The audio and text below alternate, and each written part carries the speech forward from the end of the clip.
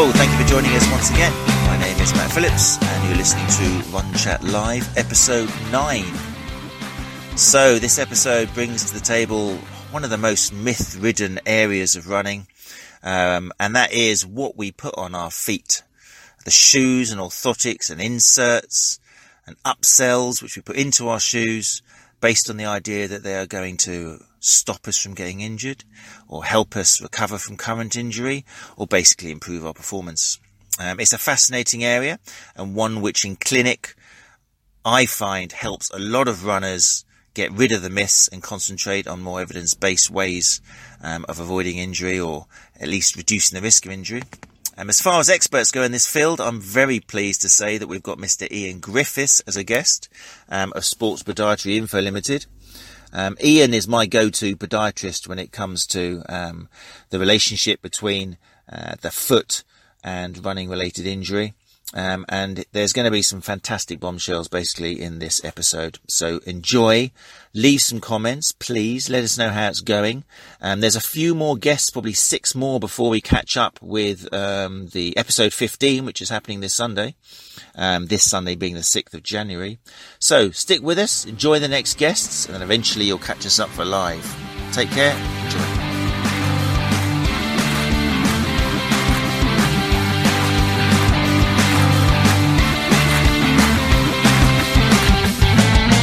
Watching the live Facebook stream, are you? I just pulled it up on my laptop just to see, and our heads are much bigger than I had anticipated. Really? What, even in your case? I mean, rephrase that. Egg. I look like a giant egg. No, we are live. Brilliant. Okay, fantastic. Right, so if you're watching live, then fantastic. Thank you very much for joining us. Check out the fancy software. Look at this. This is because last week, Rosie Sexton was shamedly planted in the corner of my screen as a tiny little threepence piece with my big ugly mug there. So realizing that, well, the esteemed guest I have on today, I thought I can't do that anymore. We've got to give equal space, definitely, if not more. I mean, I think I can play this around and just make it Ian, which I might do later on. Don't do that. Okay, so let me first just say thank you for everyone who's tuning in and watching this recording. The fact I've got some new software and spent a bit of money is a sign that I think it's worthwhile and happening. So this week, as you can see on my left or right, I don't know, on that side here, you can see is Mr. Ian Griffiths, who is basically, some of you, if you're a therapist, well, you should know about him. And if you don't, then come on now, sort yourself out. If you're a runner and you don't know Ian, then it's perfectly understandable. And one of the things that I want to change, and that's why I've got him on here today. So let me shut up. And Ian, tell me a little bit about yourself. Yeah, thanks, Matt. Massively delighted to have been invited. I've been watching these every week, as you know. You've seen me come on and watch them. I normally watch them when I'm having breakfast with my kids. So yeah, it's brilliant that you're doing them. I think it's great that these things are being done by people, and especially you. We've been friends for a while now, so we're familiar with each other's work. And yeah, as you know, I'm a podiatrist. I am based in London in clinical practice, and I'm in clinic 3 days a week, and then I do a bit of research the other couple of days a week. And you're quite right. I don't really promote myself to runners per se. So a lot of physios might know me because I try and crowbar my way into their world as much as I can. But yeah, runners don't. So it's really great to have the opportunity to have a chat in front of your audience. I'm looking forward to it. Magnificent. No, but thank you again for one of the things I love about your Pod Chat Live is the first thing you do, and I haven't done, is thank your guest for the fact that they're doing this for free and you're giving up your Sunday morning. So thank you, Ian. I know because I'm not getting paid. This is all good. No, did you not read the end of the email? I might not have sent it yet. Let me just sort that out. No, I mean, you've got kids similar age to mine. The only difference is that they're in your house and you've got to go back to them, whereas I'm at work for the whole of the day till 5 o'clock in Studio 57 Clinic here in Hove, and I'm kid free. So I'm going to miss them, obviously, but you know. I know exactly what you're saying. I know what you're saying. Right, so new question. It's new question time for guests. And you inspired me being a podiatrist. I'm going to ask you the same question as I'm going to ask everybody else on this Facebook Sunday Live. I would like you to name 3 ways or 3 concepts or 3 practices or 3 tools which you maybe were taught on your initial studies, and that you don't use anymore, or you've had to modify, or you just simply now dismiss because you know they're not applicable? 3. I think the first one's quite easy, and that is that we are taught to measure a lot of things in podiatry down at foot and ankle level. And when I say measure, I mean truly quantify with numbers the various sort of positions of things. So probably the first thing you learn at podiatry school is to bisect the calcaneus, draw a line down the middle of it with pen, and then have someone sort of stand up, and you get the protractor out of the pencil case and you look at where they are in the frontal plane, and you do that sort of in their relaxed position, and numerous other kind of measures, that involve writing numbers down. And it became pretty clear pretty quickly that these numbers didn't have huge value, so they didn't really mean much. We'd write them in our clinical notes, and then they'd stay in our notes, and they weren't really actionable. They didn't predict pathology. They didn't correlate with pain. They didn't really direct our management plans, if we're being honest. So it was pretty quick and simple to say, why are we doing this? And I think measuring things, probably lunge test, tibial angle notwithstanding, I don't think there's much I truly measure. I don't look at things, but I don't quantify and write down in degrees or millimeters things anywhere near the way I used to. So that's probably the easy one to sort of say that's been dismissed, fairly quickly. You wanted 3, didn't you? If you can, yeah. So I'm going to say one thing, just because, and I think this is really important for us all, especially where we're kind of trying to help runners understand. It's not having a go at you, but like calcaneus, frontal plane. Explain yourself. Sorry, yeah. This is me not normally talking to runners.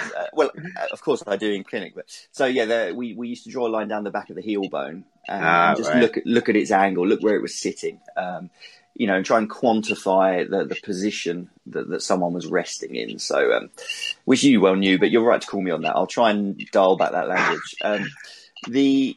The second thing I've dismissed, or at least very much changed my thinking on as time goes on, is probably the promises I make, or the way I set expectation with regard to foot orthoses, so inserts or orthotics, as the runners may know them. And that is that you're pretty much taught as an undergrad, or at least I was taught as an undergrad, and bear in mind this was in 2000, so I'm sure I hope things have changed. I'm sure they have. Speaking to people in education, I think they have. But in 2000, I was taught that we were correcting deformity. We were looking at poor alignment and poor position and telling people we really need to get you into better positions. And as such, it was fairly intuitive that these devices would be a life sentence.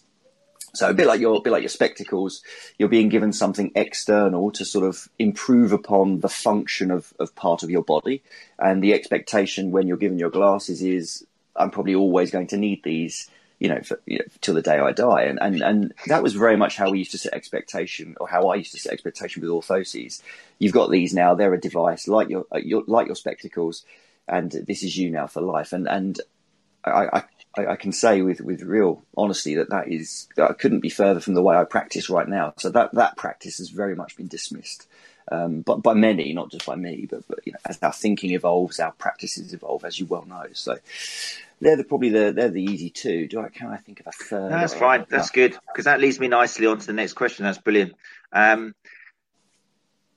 don't know. I recognise I'm biased because I only see injured people. That's one of the things that us clinicians do. We don't really see people running and going, "Hi, I'm fine. Nice to see you. I'm off now." We just see people coming with a problem. But I don't know whether it's obviously ad verbatim, but not so many. Most patients who come to me and they've seen a podiatrist, in their own words, are talking about alignment, and straight away they'll come in and say, "Oh, I've been told." Well, the classic one is arm run over pronator. But basically, it sounds to me, and it might just be the way they've translated it, but all they've had is some kind of assessment over their alignment and this and that. I've got flat foot, I've got high arches, I've got low arches, I've bought these off the shelf. So is it just me, or do you think the message is, you say since 2000, but is the message getting out there? If they're believing this, then someone must be telling these things. Yeah, I think it's probably wrong to. We're both guilty of this. We've spoken about this before, and I've spoken about this to others. We surround ourselves unintentionally with like-minded people. We gravitate towards the followers on Twitter and the friends in real life and our colleagues in clinic. We gravitate towards people that adopt similar practices, adopt similar philosophies, and I've definitely been called up on this recently, where I sort of said, I think we're getting there. I think, practices, and someone said to me, no, you surround yourself with people that are all talking a similar language. And when you get out there into the bigger world, you go to conferences and you hear conversations going on, or you see presentations, you realize that, okay, maybe my view of things is a bit clouded. I think there's two things. Firstly, yes, there's huge variance across all professions. So you will hear of other professionals saying things that perhaps you wouldn't say or you don't agree with. But the other thing, of course, is, and I'm always wary of this, is to sort of be careful about believing what patients say to me. So someone, not that I'm saying that they're lying or being fraudulent, but there's really good data on how much a patient or an athlete will actually remember from they have an hour with me, and I think they have similar, if not longer, with you. And we assume that everything that we say, they lap up, and they listen and they synthesize, and then they can walk out of that room and repeat it. And the reality is, in an hour, they probably remember 2 or 3 snippets of information, and even that they'll probably morph or sort of remember incorrectly. So when someone comes into me and says so and so down the road said X or Y, I always think, firstly, is that really what was said, or is that kind of that the way that person has remembered it? So it's clearly not as simple as we'd like it to be, but that's why we need to do things like this to get the information out there. The more people that we can just put information in front of, clinicians and athletes alike, you just hope that you just keep plugging away and you get where you need to go. Yeah, I think that's a really good point. And that's something therapists, I think it's a great kind of way of evolving, is just I do it standard practice pretty much now, is before a client or patient or runner goes, it's okay, so what are you going to do? What have you picked up from this? Just getting them to repeat it back to you, because it goes with exercise prescription. It goes with everything, especially if they're if they've been hot potatoed around, which happens a lot. I mean, down here on the South Coast, there's so many therapists now. Every runner who's well known in the community is now doing a massage course, and no disrespect to them, but it just means if you don't get your fast results quickly, you can pop down the road to someone else, or someone will tell you, oh, this person's great, or this person's got magic hands. I don't know what it's like in the world of podiatry. Maybe there's less because you've got to work hard to become a podiatrist. But with so many courses around where you can call yourself a sports therapist just by reading a book. It's not a protected title, but I think with the case of hot potato people, it's kind of really important that they repeat back to you what they've understood from you, because they're already coming in nervous. There's already yellow flags that they're tired and fed up. So yeah, it's really important. And I think they bring beliefs as well, don't they? As we know, so if someone believes, rightly or wrongly, that they are malaligned, and perhaps, like you say, they therapist hopped. And had that sort of belief reinforced once or twice, then they come into us. And I mean, I've certainly, it's not language I would ever use, but I've certainly heard a patient telling a physiotherapy colleague of mine something I told them about their feet, and it wasn't the language I used. So, or I've even had someone come back in to see me and say something along the lines of, so just to clarify, last time you told me that I was overpronated. Now, you know me long enough to know that isn't a word I would ever use.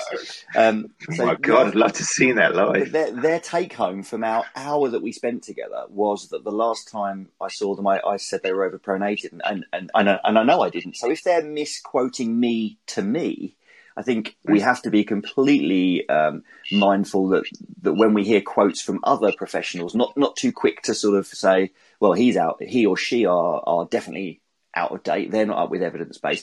They're highly likely being misquoted. We hope. That's such a good point. I mean, that's there is no better. If someone actually said to you, you said I was overpronating, there's no clear example. I remember back in the early days, and this stays in my memory, is I remember giving a client just a lunge exercise. I love my lunges. I think they're great in so many respects. And they came back with, like, initially, I can't remember what they're suffering from. They came back saying, I did the exercise, my knees are killing me now. And I'm like, really? It wasn't that much load I was giving you. And somehow they translated 20 lunges, forward lunges on the spot, into 20 minutes of lunging along the seafront in the rain with a high visibility coat on. Yeah, I know. And guess what? They come back to me with quite a lot of knee pain. But I realized then they left. It's my fault. I can laugh at them, but if they walked out of here and they did either the wrong exercise or they didn't do their exercises, because there's a lot of this of non-compliancy, I think, in our profession, where we kind of think, you haven't done your exercises. Oh, you're not going to get better. Why are you coming to waste my time if you're not going to do your exercises? But as I've evolved as a therapist, I realize now that if they're not doing their exercises, that's my fault. I obviously haven't explained the importance of it. They think that me rubbing them or doing this or is enough, that's what's going to really count. So I don't think we can complain about that anymore. So brilliant points. Okay, that brings me on to another question I'd like for you is, with regards to orthoses, I've noticed again that very few patients I see or runners I see actually seem to know what the insole or the custom orthotic device they've been given actually does. And there doesn't often seem to be, well, pretty much safely say there never seems to be any timeline of how long they're supposed to keep it in for. So I watched the other day, I think it was with Simon Spooner. No, was it Simon Spooner? Yeah, it was Simon Spooner talking about dosing. And that was very close to my heart because I view inserts and orthotic devices and shoes and all these kind of extra things as a method of dosing, of changing load and then gradually weaning yourself off it. Are podiatrists taught to tell in general what the device they're selling their patient actually does, or is it regarded as too complex, or what's the deal? It's a great question, and one close to my heart, a topic that I'm pretty interested in at the moment. And to take it back a step, whenever you're talking about orthoses, whether you're talking about how they work or if they work or are they appropriate or inappropriate, everyone that you speak to, and I don't just mean clinicians, podiatrists, physios, but everyone that you speak to, non-clinical, so the runners, the athletes, the patients, so to speak, everyone has an opinion on these things, and some people's opinions will be purely just based on opinion or belief or something they've been told. Some people's will be something they read. Even clinicians can have sort of ways they've interpreted the current evidence that we have. And I think it really, really, whatever we're going to talk about orthoses, we've got to go back to this basic and sort of say, like, we need to reframe what they are and what they aren't, because that's where the discussion always needs to start. So the old school way of considering them an arch support or a crutch or a brace or some kind of realignment device really needs to be completely moved away from, because if someone's got that thought in their mind, whether they're a professional or a recipient of these devices, then no good discussion can come from that, because all the discussion that comes off the back of that foundation is going to be poor. So I think when we talk about dosing, what we and Simon Spooner, who was on that episode of Pod Chat Live, which is one of my favourites, he and I have talked about this a lot, and we like the analogy of getting people to reframe orthoses like drugs. And the interesting thing is, when you think about drugs, and we're not talking about recreational drugs here, we're talking about the drugs that the GP would prescribe you. We're talking about numerous different categories of drug, which people don't really understand. You've got your beta blockers, your ACE inhibitors, all of the which people just don't understand. And then within those, we've got different drugs that can be given at different doses. So it's this big sort of huge sort of family tree of drugs, and no one really has an opinion on them, because you either understand it or you don't, and you're either in a position where you are able to prescribe them or you're not. And I've never heard a runner with hypertension, high blood pressure, go to the GP, be offered an antihypertensive, a certain drug at a certain dose, and then go back to the running club and say to their running colleagues or friends, oh yeah, I've been given this, and then their friends go, oh, you shouldn't take that doesn't work, or yeah, I had a really bad, because that's kind of what everyone does. They have their own opinions, orthoses are good, they're bad, whereas it really shouldn't be that open for discussion. It should be a case of, I went to the GP, he prescribed me a drug, he's told me what it is, what it's for, and how long I need to take it for. I went to the podiatrist, physio, sports therapist, whoever, they prescribed me orthoses, they've told me what it's for, what it's going to do, and how long I need to wear it for. And it really should be that simple. And when we look at orthoses, people saying they don't work. I read a study that says they don't work, or, this study says that they were no better than placebo. Then we need to say, well, what drug was it and at what dose? Because if you were to take an antihypertensive and an anti-high blood pressure tablet, and you were to put it through the rigors of a study of diabetics and looking at its ability to change blood glucose, then it would fail. It would be a terrible choice of drug for that condition. And you would conclude in that study, this drug was no good for this condition. And everyone would say, okay, great. What they wouldn't do is then say, all drugs are no good for all conditions. And that's kind of what we're doing with orthoses research. We're looking at a paper saying in this study of Achilles tendon pain, orthoses were no better than not having orthoses. And then the extrapolation from that by some is orthoses are no good. And you're like, well, we need to be a little bit more scientific about this. And orthoses come in all different shapes, sizes, geometries, stiffnesses, different, you don't have one orthosis. It's not the way it works. You got to think of them as different drugs with different doses. And as soon as you start thinking about them that way, you can start being a little bit more realistic about how we design these studies, how we interpret the conclusions. And even then, if you gave 100 people the same drug, you wouldn't expect 100 identical physiological responses, because the next layer of complexity is that we're all individual, as you well know, and we all respond differently to various interventions. So you could give 100 people with a headache paracetamol and you wouldn't get 100 positive outcomes. You'd probably get 75 people say, great, everything went well. You'd get 20 people say, I've still got a headache, now what do I do? I need something stronger. Or you might get 5 people at the end there that have a horrible allergic reaction, an adverse effect. And with orthoses, it's no different. You need to say, okay, what's the pathology? How are we going to design the drug, i.e. the orthosis? We're going to deliver it. And even then, we're going to get subject-specific responses. People are going to have good outcomes, poor outcomes, or maybe adverse outcomes. And then we need to learn and progress and move on. So I think talking about these things as arch supports or skeleton realigners that work or don't work, this dichotomous, you need orthoses or you need to be barefoot, no one's getting any smarter if we keep the discussion there. We need to reframe this from its very beginning, and then I think we can all move forward and learn a bit more.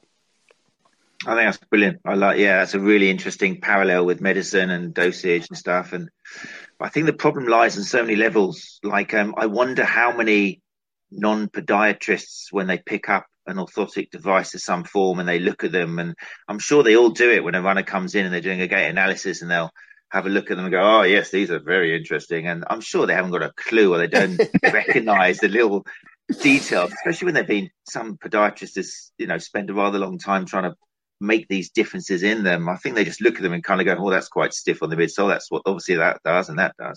So there's not only do runners need to be told about it, I think we've got a podiatrist here, and I try and make sure, she's great because she does kind of workshops for the other therapists we've got working here. And so we kind of, we're never going to be podiatrists, but at least we can understand the difference between certain ways which she modifies the insert for certain conditions and offloading tissues and stuff. So, no, that's great. And then as for runners, I don't know, they just need to be told as well, it seems, unless they are being told and they're not taking it home. But then even then, I would say that that's the podiatrist's job to set themselves a weekly goal of, right, my patients have got to understand why I'm giving them this, what it's for, how long it's for. Get them to read about it. Yeah, you've got to set expectation appropriately, obviously, and going back to the drug analogy, to milk it even more, when you're given drugs, sometimes you're given a short course of antibiotics, and sometimes you're given a longer, medium-term course, say of prednisolone, steroids for some kind of respiratory problem. And other times you may be on a drug for life, like low-dose aspirin after a stroke, for example. So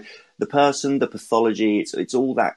It's contextual as to whether something is short-term, medium-term, or long-term. And orthoses are exactly the same. We shouldn't expect them to be life sentences. Sometimes they will be short-term as part of a bigger rehab strategy. Other times they might be medium-term. And there will be cases where they're long-term. I don't want to say they're never a life sentence, but like I say, it all needs to be discussed at that sort of initial discussion. And then you just need to get people buying into it. They need to, if they have opposing beliefs, it can be challenging, but they have to buy into it, because when they leave, they will meet other people, runners at the club, even professionals, that look at these devices, perhaps with a lesser understanding of what they are and what they're trying to achieve, and say, what are you wearing those for? They're no good. And that can be a challenge to the plan that you've put in place, which is strange to me, because like I say, you'd never have someone come away from the GPs with a prescription and a friend say to them, you shouldn't take that drug. People just know that is an area where that just would not be appropriate. People wouldn't be willing to do it. But for some reason, this area is open to everyone to have an opinion on. And as the famous saying goes, science doesn't care about people's opinions. Yeah. I presume that a lot of this comes from the particularly unscientific prescription of shoes for so many years. People kind of look at inserts and orthotic devices the same way as they look at shoes. People know from experience that the shoe they were sold hasn't helped. So probably they doubt the use of the orthotic device as well, thinking that it's been made along the same. Yeah, I think that's reasonable. And I think it isn't helped by the fact that we don't have all the answers. And, uncomfortable as people think that is to admit, it's a completely healthy thing to admit and hold your hands up and say, we don't currently know everything that we need to or want to know. And that's important to, the only way you fill those gaps is by identifying them in the first place and then filling them with data. The problem we have, so we talk about dosing of orthoses or prescription of shoes, I'm sure we'll come on to, and let's not sit here and pretend that we always know the exact prescription for someone, because we don't. But the problem we now have is that those gaps in understanding very quickly get filled with whatever story anyone wants. So if you were so inclined and you wanted to tell a yarn or promote a product, that's your little area where you can fill it with whatever fanciful tale you want. And like I say, these gaps in understanding should be filled with data, not someone's personal narrative. So, yeah, I don't want to sit here and pretend that we've got all the answers, because, as you well know, that's not the case, and that doesn't help. That clouds the area as well. So people are probably more likely to question things when they, because I'm always quite honest with people. If I'm sitting in my room with someone, I certainly don't sit there and pretend I've got all the answers. And so I will often say, this is what we know, and this is what we're trying to achieve. But the reality is, this may go well, this may not, and we're going to have to then sort of reverse engineer things depending on how you respond as an individual.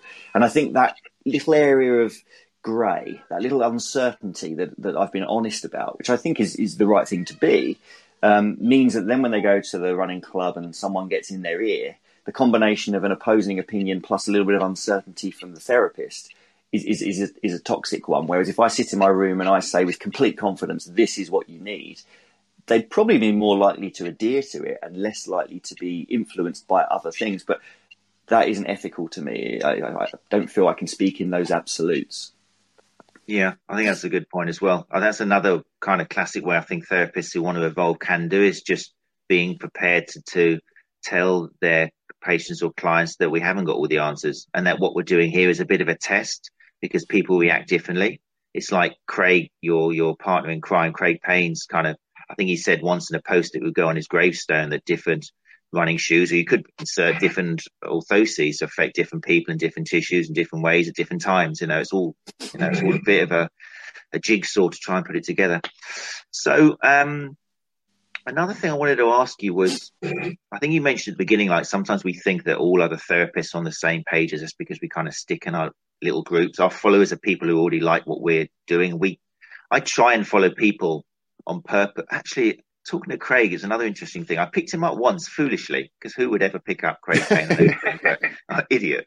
But I remember once, like in Facebook where you see people liking certain things. And I think it was like, I don't know, American Postology Group or something. And underneath it said, Craig Payne likes this. I was like, Jesus, does that mean I should like it as well? What's going on? How can Craig like this? That's crazy. So I actually I can't remember whether I think I sent him a message or something. I think it's a private message saying, Craig, help me out here. Why have you liked blah, blah, blah, blah, blah? And I was like, really this is going to be a revolution for me. And he just simply says, sometimes I like things just to bookmark them. And so I'm not only just following things which I agree with, I need to follow things I don't agree with just to, challenge my own biases and stuff. So that was a good point, I think. I think it's true. I'm guilty of that. You don't agree with, but I think more and more therapists are doing that now. Like I'm a member of the Sacroiliac Joint Dysfunction group on Facebook. I think a lot of people joined FitBabe and got banned because it was kind of like you want to hear what other people are saying, because it's only then what a lot of our people we see are actually being fed and by the various forms and stuff.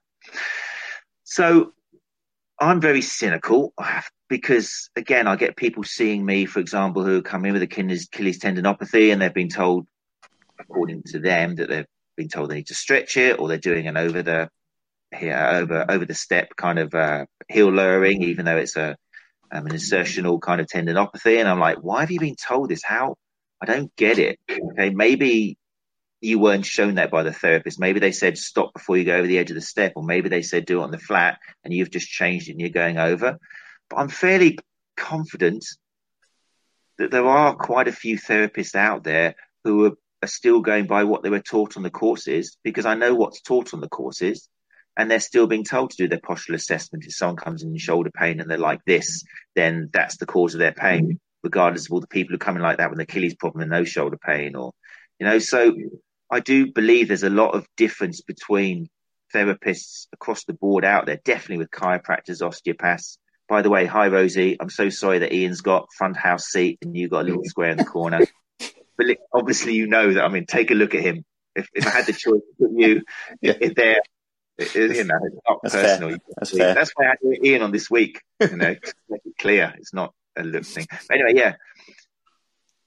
Without bringing other professionals into disrepute, but generally, would you say across the board there's quite a difference between podiatrists, depending on whether they've evolved and stayed in touch with modern research?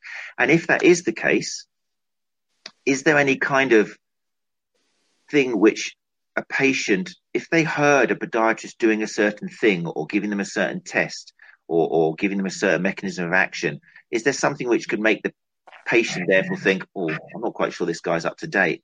Nothing against them. Maybe they just haven't continued their CPD or just been led down. How can a runner know if a podiatrist hasn't really evolved with the times? That's my question. It's a good question, and obviously I want to answer it sensitively. Ultimately, there will be variance across all professions, as we know, and our profession isn't huge compared to physiotherapy or compared to you. I don't know how many. We've got about 11,000 people in the UK, I think, from memory. I'm not particularly up to the stats. So it's not a huge profession when you compare it to a lot of the other professions. So you'd like to think that the smaller you were, the more sort of consistency there was. But it doesn't seem to be the case when you go to conferences and when you look on forums and you look at the way people approach things. And I think it's a challenge because we do things, we're taught things, we do things. People get into habits in clinic very easily. And if your runners, your patients are getting better, I think you're getting good clinical outcomes. I can see how you would learn something, perform it in clinic, get good outcomes, and think, well, why do I need to change? Why does the latest bit of evidence that comes across my desk make any difference to what I'm doing? It's not going to affect what I'm doing because I'm here to get people better, and people are getting better. And as we know, there's a complexity to that. But I listened to a really good podcast the other day about how the human brain works and how happy or unhappy we might be in changing our opinion on something when we hear data or evidence to the contrary.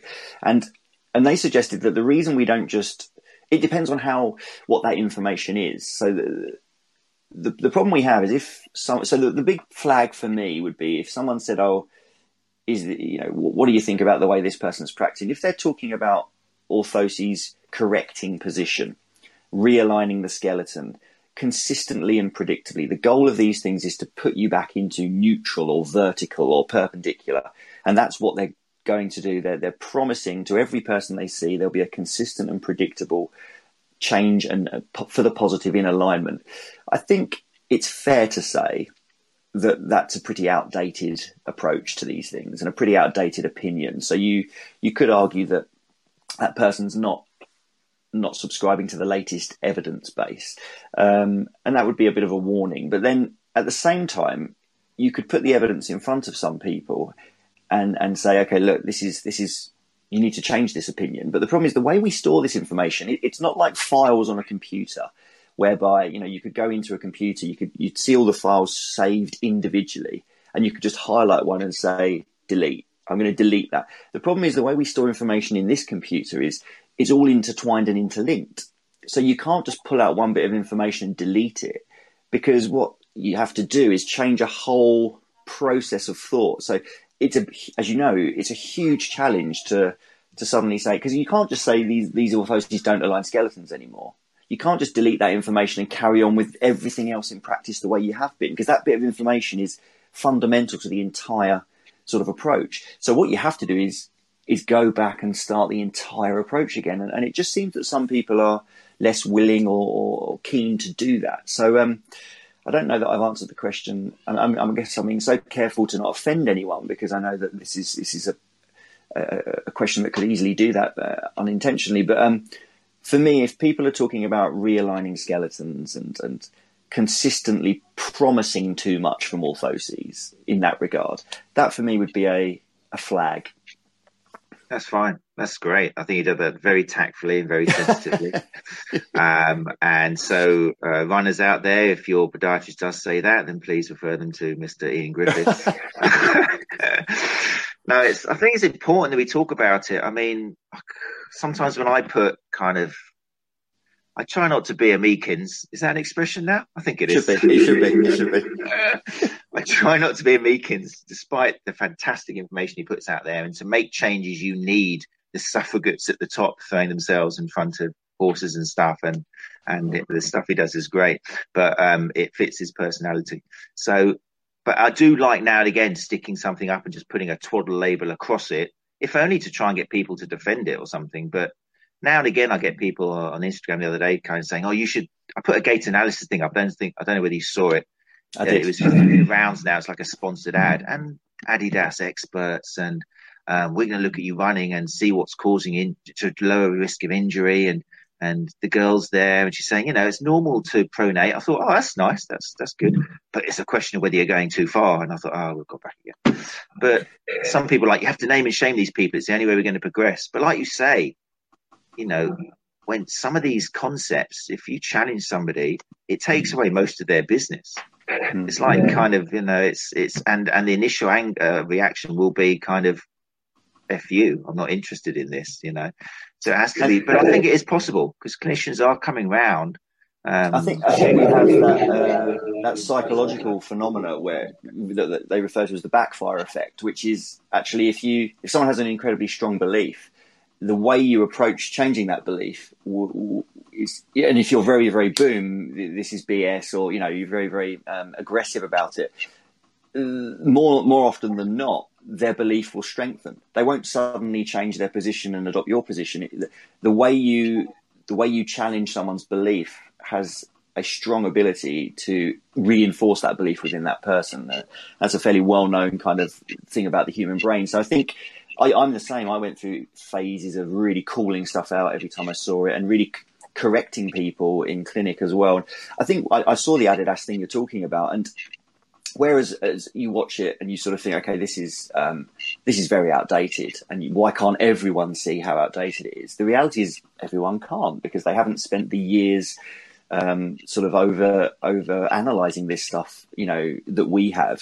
But also, fear of contradicting myself, I can see the attraction of it, because it is a beautifully clean and crisp and simple. It doesn't make it right, of course, but clean, crisp and simple approach, and beautifully marketable approach that actually completely undermines the complexity of the human foot and the complexity of pain, two things that we both see runners with painful feet. Well, it doesn't get more complex than pain.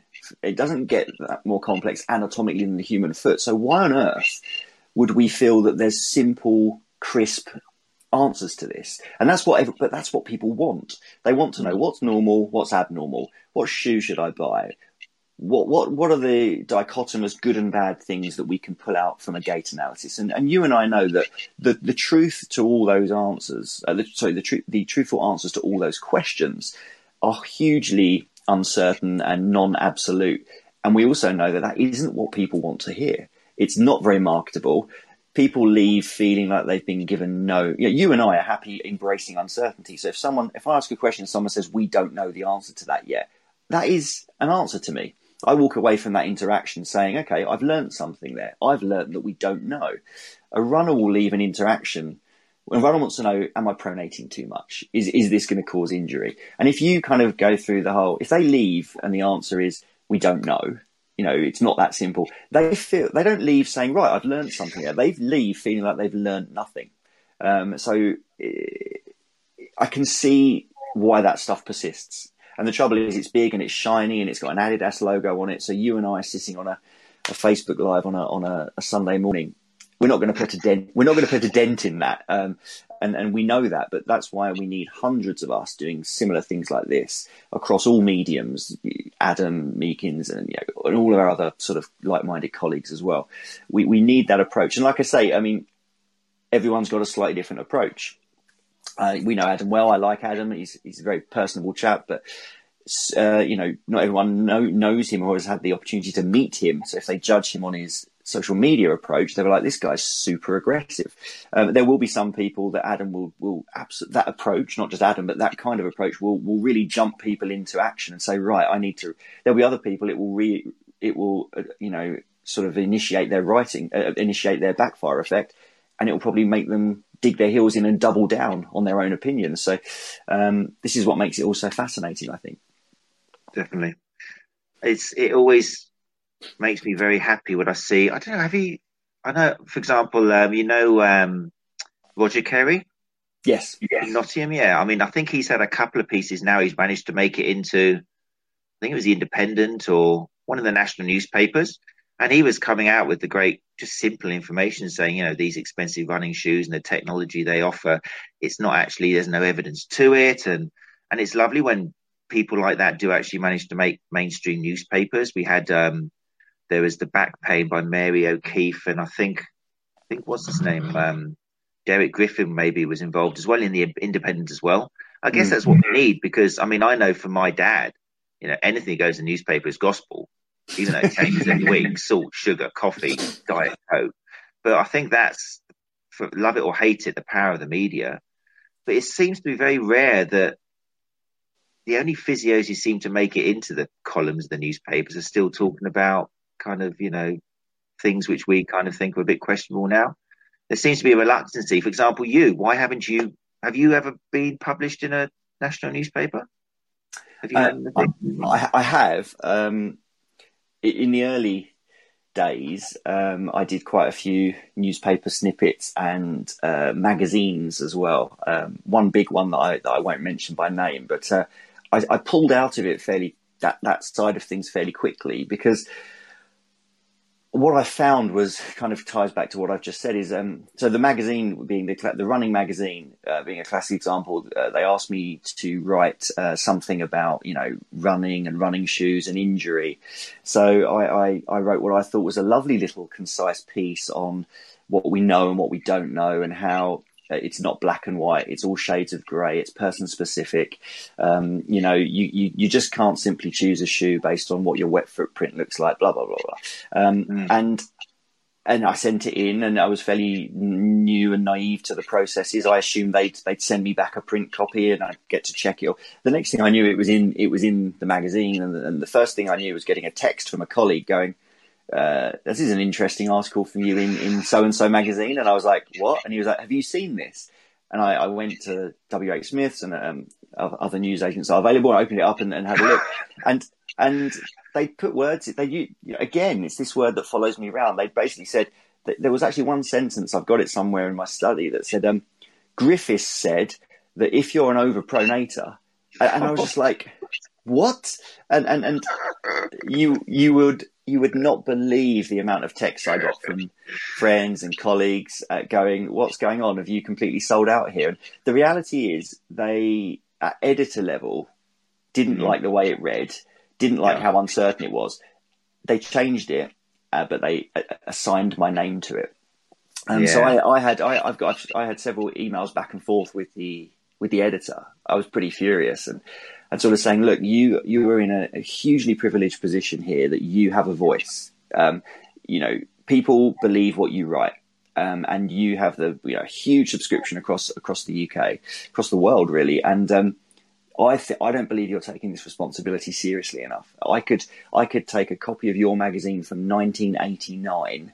I could put it on the coffee table in my clinic waiting room, leave it there for 3 weeks, so that everyone that's sitting there, scrolls through. I guarantee no one would know the difference. No one would know it's a 30-year-old, a 25-year-old episode. You have not progressed and evolved. Everything else has. You are being essentially negligent in your position of responsibility, and until you change, I'll never write for you again." And I don't think he considered that a huge loss. You went, "All right then, thanks." No, you were like, "Hello." Yeah. So I've been. I've never even been asked to write for them again, and I don't know whether that's why. It's probably a different editor now, right? But that was my early experience with magazines and newspapers. Not quite so bad, but I had similar scenarios where I'd get an email or a phone call. "Hi, I'm a journalist from so and so, from so and so." And as a young practitioner, you're kind of excited to get those emails.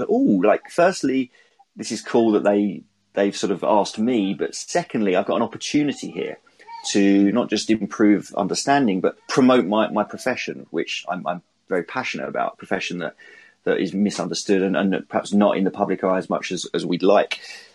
But I sort of had so many different experiences, magazines and newspapers with journalists, that I sort of developed a sort of a bit of a dislike for them, in the way that they wanted the sizzle, they wanted that headline, and I just could not give it to them. So what they were doing was modifying what I'd said.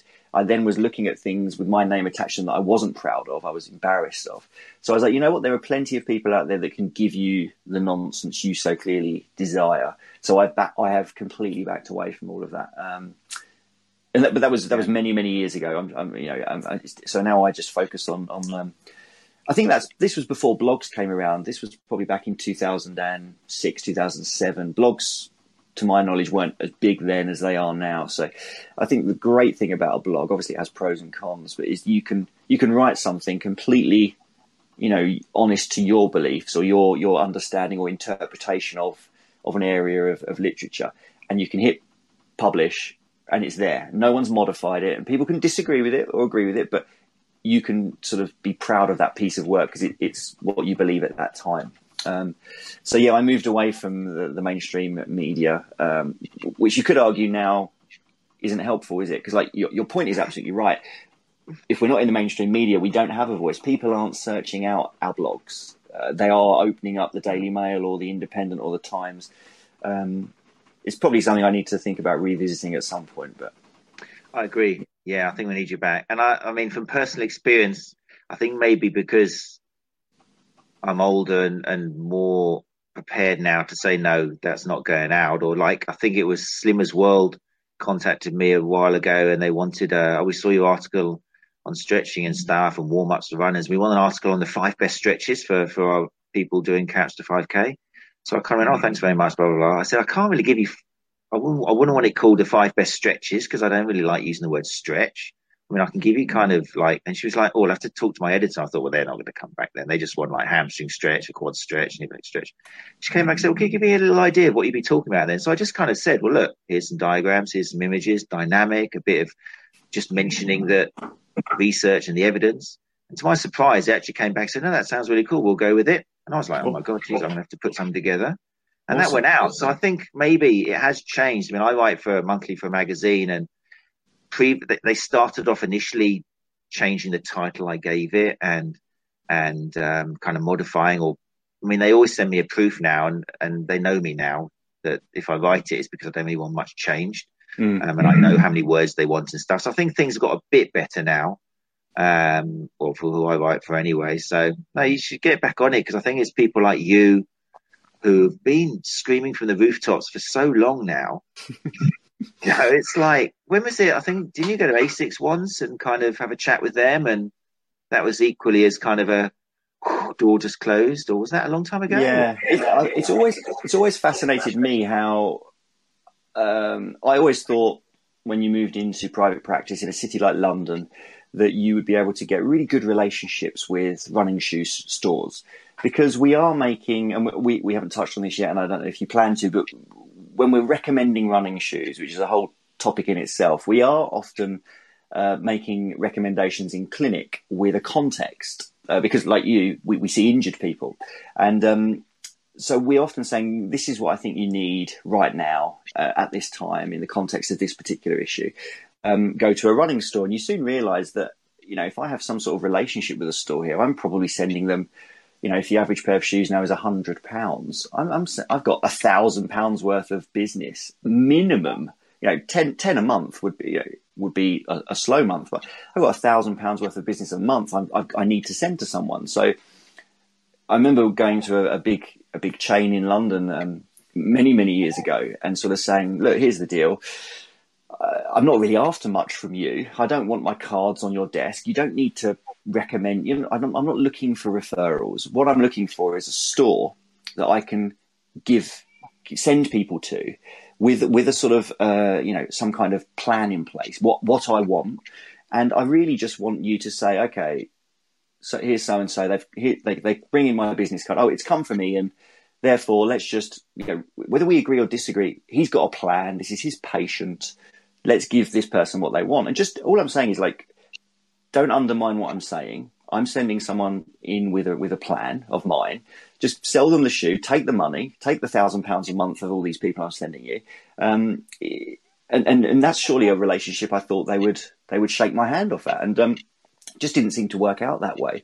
You'd send people to a running store and say, right, I want you to get a stability shoe with a wide toe box for whatever reason. There was a context though.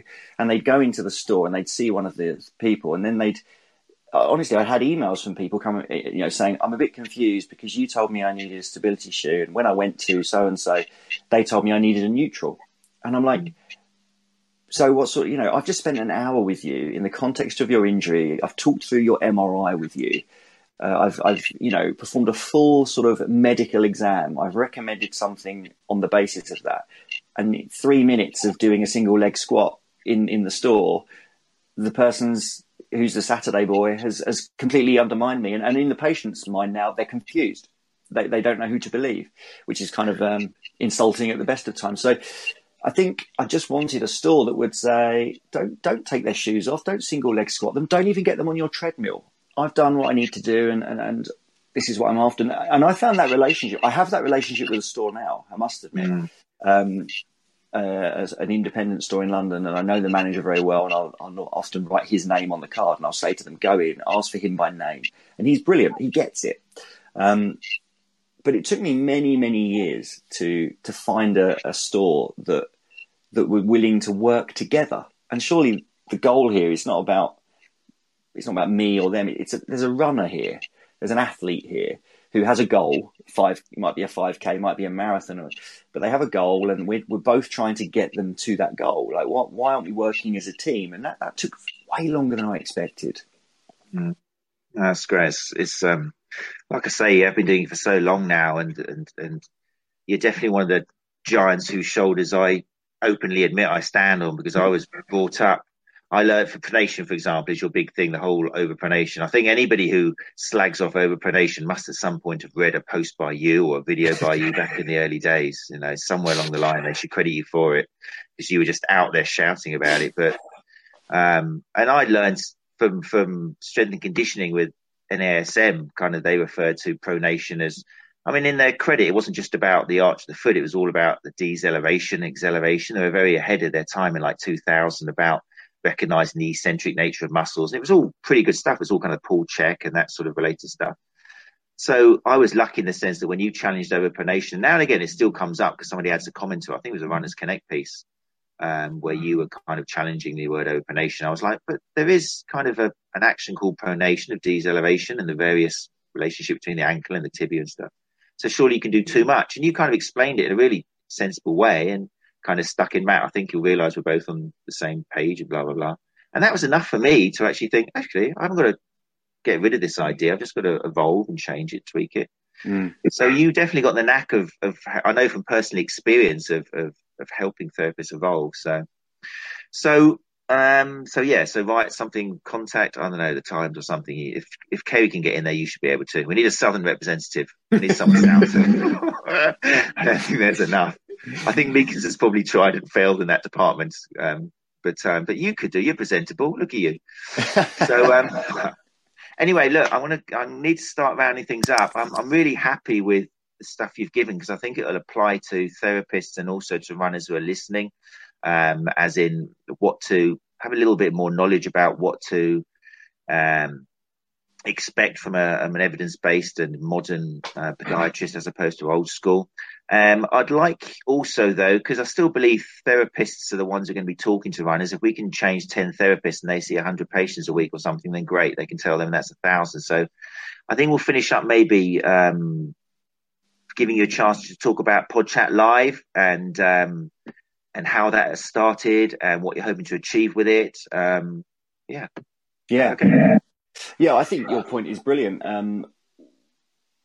I think that's one of the reasons I've always targeted other professionals with regard to the way when I write blogs or do podcasts. I've always assumed the audience will be other professionals because I just feel like you can have much more of a trickle down effect if you change professionals' minds because they're the ones that are seeing people. So, I think that's a great point. And that was kind of the goal with anything we've done. And PodChat Live is, for those who've not heard of it, and I'm sure that's almost everyone, because it's outside of the world of podiatry. Even the world of podiatry hasn't heard of it to the extent we would like yet. But Craig Payne, who is a podiatrist, a colleague and friend of mine based in Melbourne, he was over here just around this time last year, October, November time last year. He was over in the UK for a conference, and usually when he comes over, he comes to my house and we have some dinner. And we've both been users of the internet and social media for some time, and Facebook Live. A few people had started doing them, and we kind of saw the value in them, all terrifying as they clearly, are. As you know, going live on anything, I think you feel that nervousness about not being able to edit it to look slick and then put it out later. But we were conscious that Facebook Live had potential to reach people. So we just decided in my kitchen just to pop my phone on a tripod and just have a chat. And we assumed there'd be no one watching. And Craig is very well known in the world of podiatry, far, far superior to I in that regard for obvious reasons. And we just had a much bigger audience than we expected. I think we had about 30 people watching, which was just huge for us. And it was the comments thereafter where people said, that was amazing. And all it was me and him sitting in the island in my kitchen. You could see the tap of my sink in front of us. There was very low production value. And we were just having a chat about things. And then I started kind of thinking there might be some mileage in this. There might be some kind of chat show here whereby, I don't know if you've seen Comedians in Cars Getting Coffee on Netflix with Jerry Seinfeld. I think it's just a great, great show where he pulls in a comedian every week and they just go and get a coffee and they just chat. And I just find that really, and what he's doing is pulling in a load of favours, clearly from comedians he's known over the years, his friends. So we were like, maybe we could do a podiatry version of this. And it completely evolved from that one episode. And then we decided, okay, well, a mutual friend of ours messaged us in the week talking. I'd written a blog about 2D analysis versus 3D analysis. And it was sort of a bit of a semi-controversial one. And this guy sort of emailed us, and he's very, very well known in the world of 3D analysis. He's got a great lab down in Adelaide. And he sort of emailed me and said a few comments. And I was like, well, why don't you come on and we talk about it? So he was one of the... Then the next week, Craig was back in Australia. But as you know, technology doesn't prohibit these things now. So Craig was in Melbourne. I was in Hertfordshire, and our guest was in Adelaide, and all three of us dialed in and did something similar to this and just talked it out. It was the sort of chat that you'd normally have with friends or colleagues in the coffee room, or in the hallway, those hallway conversations about patients or papers that you've read. And we just thought, well, let's have a little Skype type call about this, but let's let other people watch. And it just grew in popularity, and we sort of foolishly decided, set ourselves a little quiet goal of doing one a week, every week for a whole calendar year. Try and make it the same night at the same time, so that it's got a bit of consistency, so that a bit like The Apprentice, which my wife and I will never miss an episode of. We want people to know, okay, Thursday night at 8 p.m. in the UK, Podchat Live will be on. And every week we bring on a different guest from a different area of expertise, often an expert or someone well published in that area, and we just talk things out, and we allow people to watch, but also we allow people to engage, to ask questions, real time guiding the conversation. So we pull up a world expert like Kevin Kirby in the world of podiatry, and we've got new grads sitting in their pants at home with the ability, with the tap of a few keys, to ask Kevin Kirby a question that he can then answer. And we thought it would be a winner. The numbers are pretty good, and we are now, next week is episode 49. So we've been going 49 weeks on the bounce every week. And we've got our own Facebook page, Podchat Live. I hope you don't mind me plugging, if that's all right. I'll go for it. Yeah, you just type in Podchat Live and it's there. We've got a website, podchatlive.com. While we're doing these things, we record them. We put them all on YouTube. So we've got a YouTube channel. We then use that YouTube code, and they're all on our website. Because we were sort of advised early on, I'm sure you have been as well, to not just leave all of this potential gold. I'm not saying this episode has been gold, but I know Rosie's was last week, and I'm sure next week's will be. But if you've got potential gold here, you don't just want it on Facebook, because actually in the 49 weeks, 2 of our videos have just been deleted completely inexplicably by Facebook. And we don't know why. So if that was the only place they were, we'd have lost them. Luckily, we've got them on YouTube. We've got them on our website. So they're archived, so people can go back and watch them at any time they want. We've now converted it to a podcast. So again, no extra work. We do the video, and then we just send the audio to iTunes and send the video to YouTube. So people consume information differently, don't they? So we're just giving people the option to consume this information on whatever medium or whatever vehicle they like. And like I say, it started off being a podiatry chat for podiatrists, but it's more than that now. We hope. We've had non-podiatrists on the show. We've had loads of physios on the show. We've had Adam Meekins. His episode was very popular. We've had some physios that I really love and respect. Tom Goob, Neil Mee, Hamish the physio. You know all the names, I'm sure. We've had surgeons on, we've had consultants, physios. Yeah, we like to now think that we're branching away from just podiatry and into a more multidisciplinary sort of audience, because our practices are multidisciplinary. So yeah, we've got talks there that might not everyone wants to hear about diabetes or about dermatology, but that's all there too. But there's lots of sports related ones. We had a brilliant one by Izzy Moore, who's just an amazing biomechanist in Cardiff. She did one on running economy. We've had, we've been calling in favours to a certain extent, people we knew or people we've already connected with on social media. But now we've got to a position where once you've got 47 of them, you can start approaching people that you don't know and saying, look, this is us, and we've got it.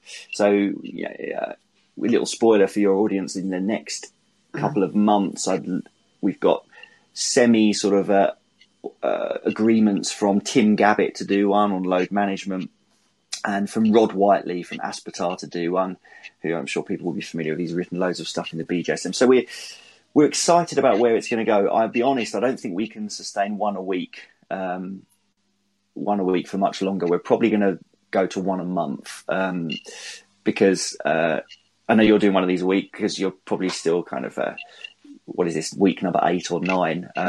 Once we get to 47, you start getting quite tired, because people don't realise the prep that goes into it from your end. Being a guest is easy. This is great, but actually being the host, there's more prep in hosting these things, I think, than people appreciate, and that's starting to take its toll on us. So I think we'll probably we're going to get to week 52, which is the last Thursday in November. And then we've done 52 weeks back to back, which was always our goal.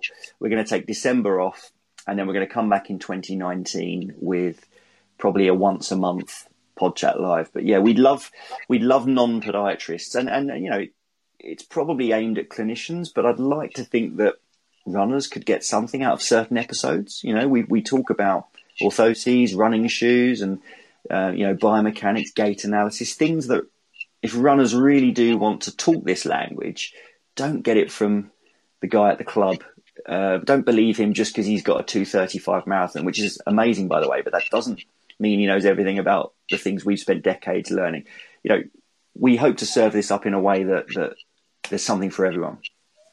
Plug over. I apologise, I ranted. No, that's listen, I've got you on here because I want people to watch it. You know, there's no other motive apart from people to expose you to people who might not know about you. Definitely clinicians. I mean, there's all these CPD courses out there, and it's all, in my world, it all tends to be something else magical you can do with your hands. And you need to show CPD to be part of a organisation or something. But the best CPD out there these days, I'm sure, is in the form of podcasts, for example, your information. The stuff you can get out for an hour with one of yours is far better than so many of the courses out there you're paying $2 or $3 for. So I definitely encourage therapists, if you really want to evolve and you really want to gently, because that's the important thing as well, just gently change and just give yourself a little dosage of, oh, maybe I'll think about that, or maybe I'll start looking out for that in future with my people. And, then definitely you're one of the go-to places to do that. So I thank you for putting them out there, and yourself and Craig and the guests who have come along on it. Yeah. Right, we've run out of time, 10:36. And as for me, I work on Sunday, so I'm here till 5:00. And I figured that seeing 7 people back to back is enough. So I've spaced myself out between 9 and 11. And that way I only get to see kind of 6 people or 5 people. So I'm happy to be here, and it's a lovely way to start the day. I'm genuinely excited to listen to you. I could do this without anyone else watching. But also, it's great. It's my own little podcast. But also give other people a chance to watch this and benefit from your huge experience. So, Ian Griffiths, I thank you once again. Pleasure. Thanks for having me. Your Sunday. This recording will go out, and it will also go on YouTube, like you've said, and on my website as well. So, yeah, thank you, Ian. And pleasure. I look forward to hearing about those surprise guests, or not so surprise guests, coming up in the future. Okay, mate? Thanks, mate. Enjoy the rest of your day. Thanks again. You too. Right, we're out. I've got people. Thanks so much for watching. If you're watching this recording, then please do feel free to share it. Honestly, we do this not to drum ourselves up more business or become famous. It's just because we're passionate about putting information out there. So do please share this with your friends on the various social media. And we'll see you. I think I'm on next week. Tune into my Facebook to see who's on. If I'm on, I think I am. We'll see you soon. Thank you very much. Again, thank you, Ian. Bye-bye. You're listening to Run Chat Live podcast, putting the evidence back into running injury and performance.